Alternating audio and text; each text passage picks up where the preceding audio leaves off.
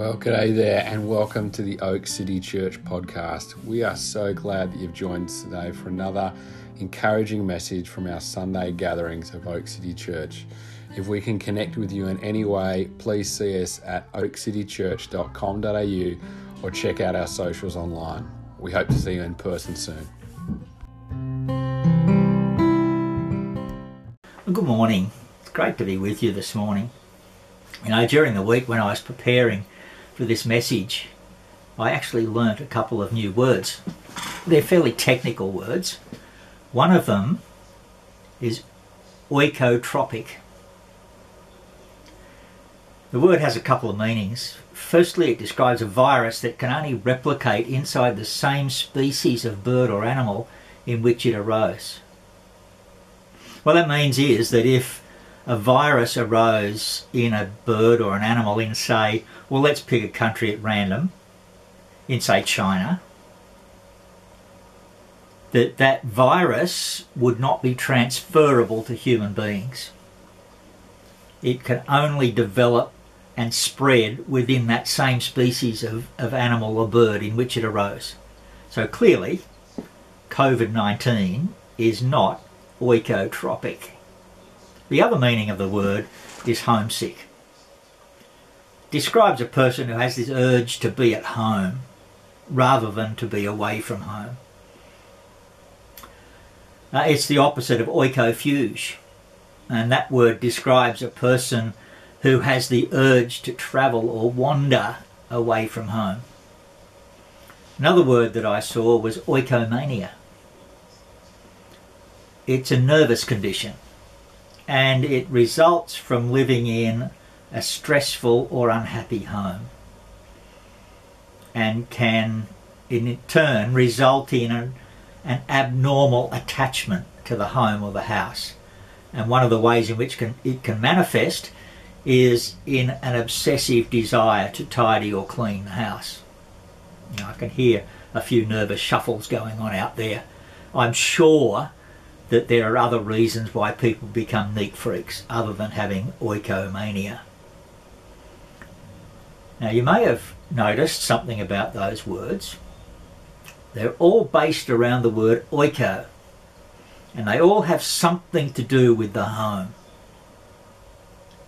Now, that's because the words are actually derived from a Greek word oikos, which means the home or the house. Sometimes it comes into English as eco, ecosystem, ecology, economics. They're all to do basically with the home. Now, why the vocabulary lesson? Well, because in the 4 verses that Charlie has just read to you, words based on oikos occur on 6 different occasions. 6 occasions words based on oikos occur in this passage. It talks about people who live only temporarily in a place. It talks about belonging to the household or the family of God. It talks about being built on a foundation. It talks about a building or a home. It talks about being built together, and it talks about a home or a building in which God lives. Oikos words, home. Now, what all that tells me is that God is building something. And what God is building, He invites us to be a part of. There are actually 2 metaphors that Paul places side by side in these verses. The first of them is the idea of us belonging to the household of God or to the family of God. The second is that God is building us or shaping us into a building or a temple which will be His dwelling place. So in the first metaphor, God is providing the home in which we live. In the second metaphor, we are providing the home in which God lives. Now, a couple of weeks ago, Ben spoke a little bit about the second of those metaphors, about being a home for God and carrying God with us wherever we go. And I certainly don't think that I can improve on what Ben said on that occasion. So I would like to focus on the first of those metaphors, the invitation to become part of the household or the family of God.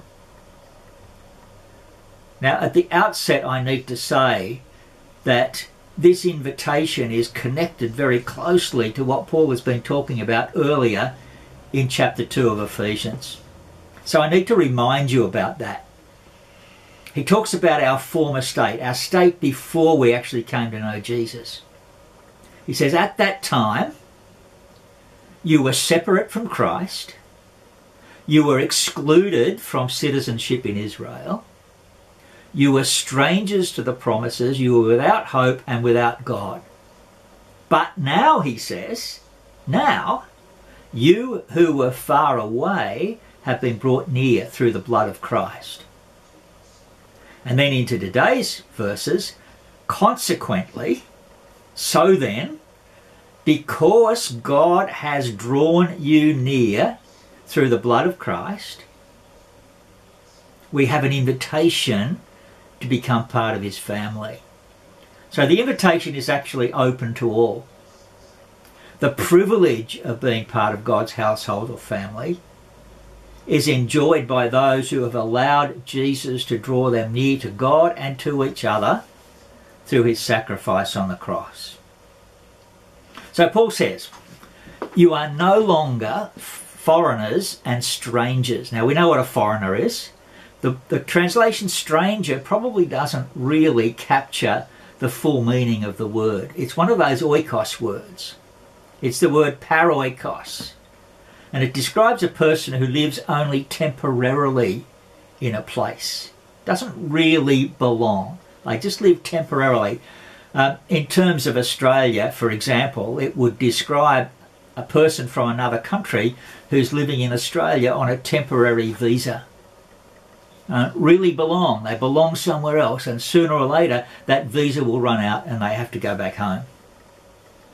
Now, if I can put that into the context of a household, when our children were younger and still at home, occasionally, and I say very occasionally, we gave them the privilege of having friends over for a sleepover.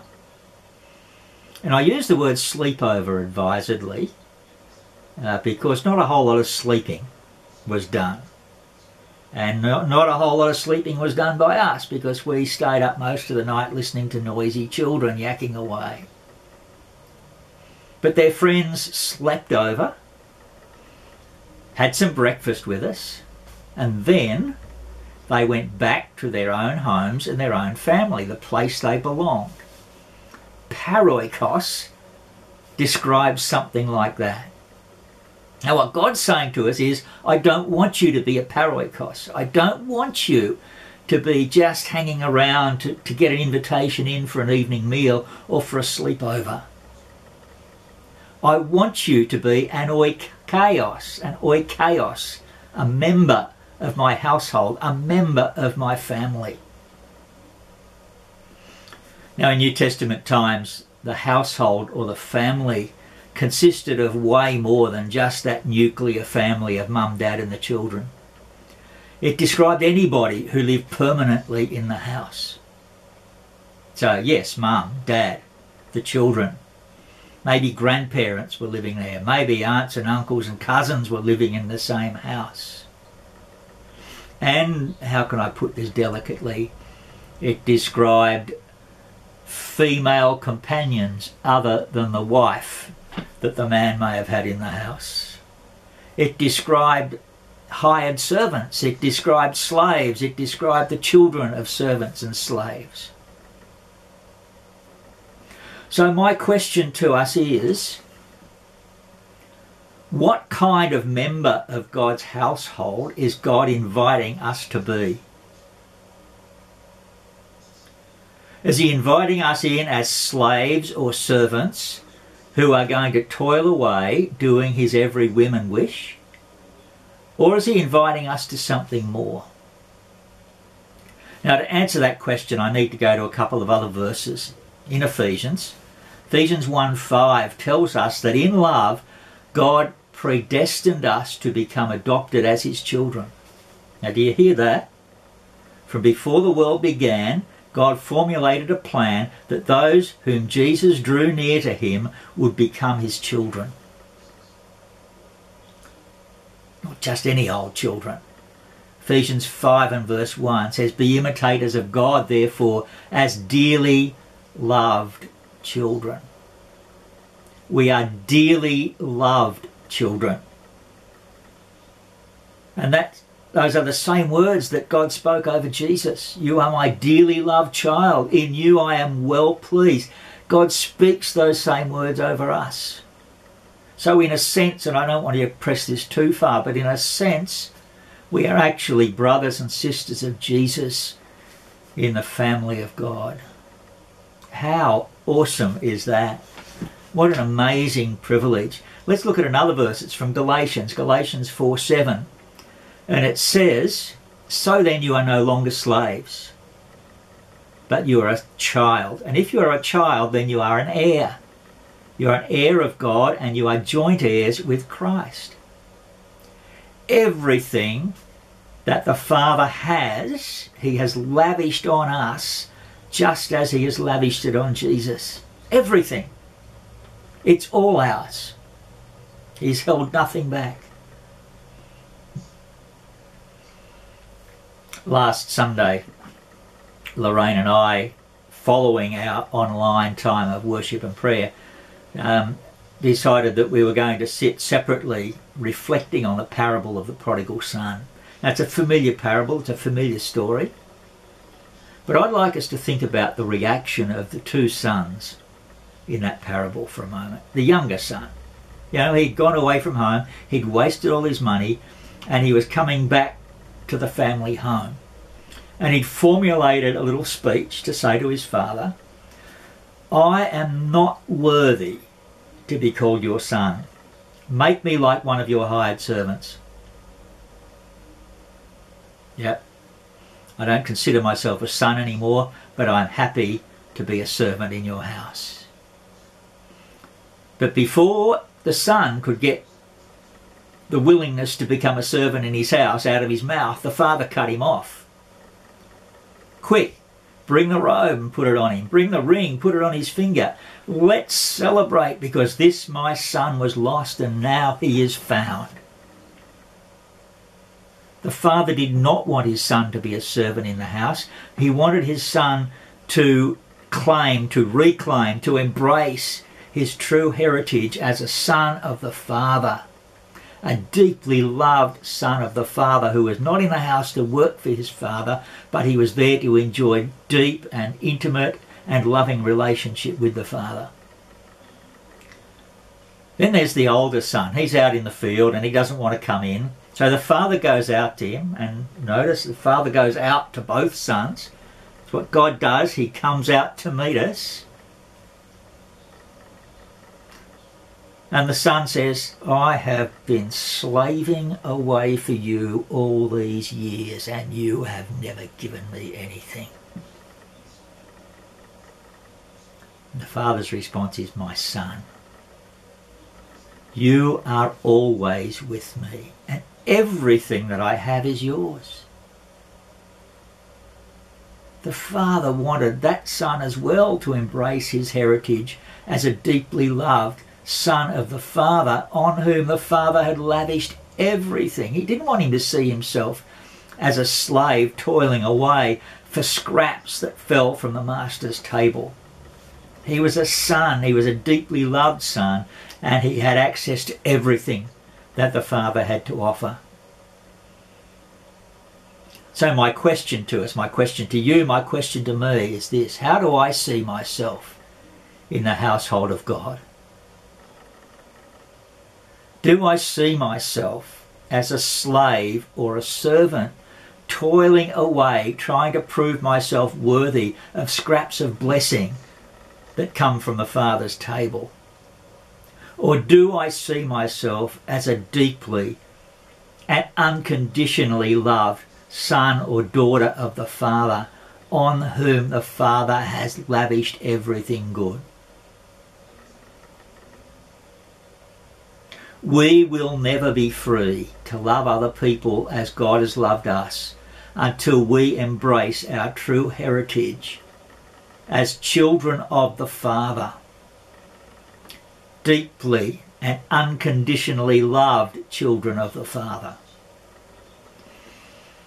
We will never be fully free to feast on the banquet of life that God places before us every day until we embrace our true heritage as deeply and unconditionally loved children of the Father.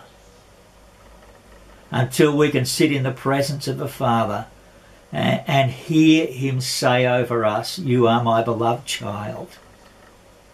In you I am well pleased." I wonder if it's time, maybe, for you to come in out of the cold, so to speak. Maybe you have been standing around on the fringes, maybe having a bit of a sleepover or a meal with the family every now and again, but not quite belonging. And perhaps it's time that you let Jesus bring you in, introduce you to the Father, so that the Father can embrace you as his dearly loved child. Maybe you've made that decision, and yet there's still something in you that sees yourself as a servant or slave, toiling away to prove yourself worthy of scraps of blessing that come from the Father's table. Perhaps it's time then for you to embrace your full and true heritage as a deeply and unconditionally loved child of God. Perhaps it's time for us to sit in the embrace of the Father and hear those words, "You are my dearly loved child. With you I am well pleased."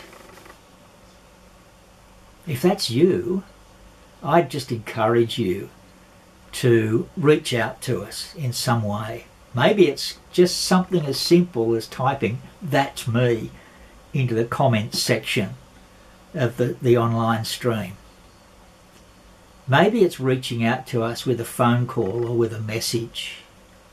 And maybe there's an opportunity for you to join us in the Zoom prayer room at the close of this service and to be paired up with somebody who can have a chat with you and pray with you about this. That's not just my invitation to you, it's God's invitation, because he is wanting you to come in and to claim that heritage as a dearly loved child of God. I'm going to pray for you and pray with you, pray God's blessing of love over you, and then invite you to take whatever step you may need to take next. Let's pray. Oh, Father, it's so difficult for us to fully comprehend the magnitude of love that you have for us. And maybe that's because in this world, the kind of fatherly love that we know is only ever a shadow of what you offer. We pray, Lord, that you would give us open hearts, open spirits to receive this inundation of love that you pour out. To hear you saying to us, "You are my beloved child. In you I am well pleased." And on behalf of those whose hearts may be stirring, I say, Lord, bring us in. Bring us in, bring me in. Envelop me in your arms. Make me your child. Help me to appreciate the magnitude of unconditional love that you have for me. And we pray this in Jesus' name. Amen.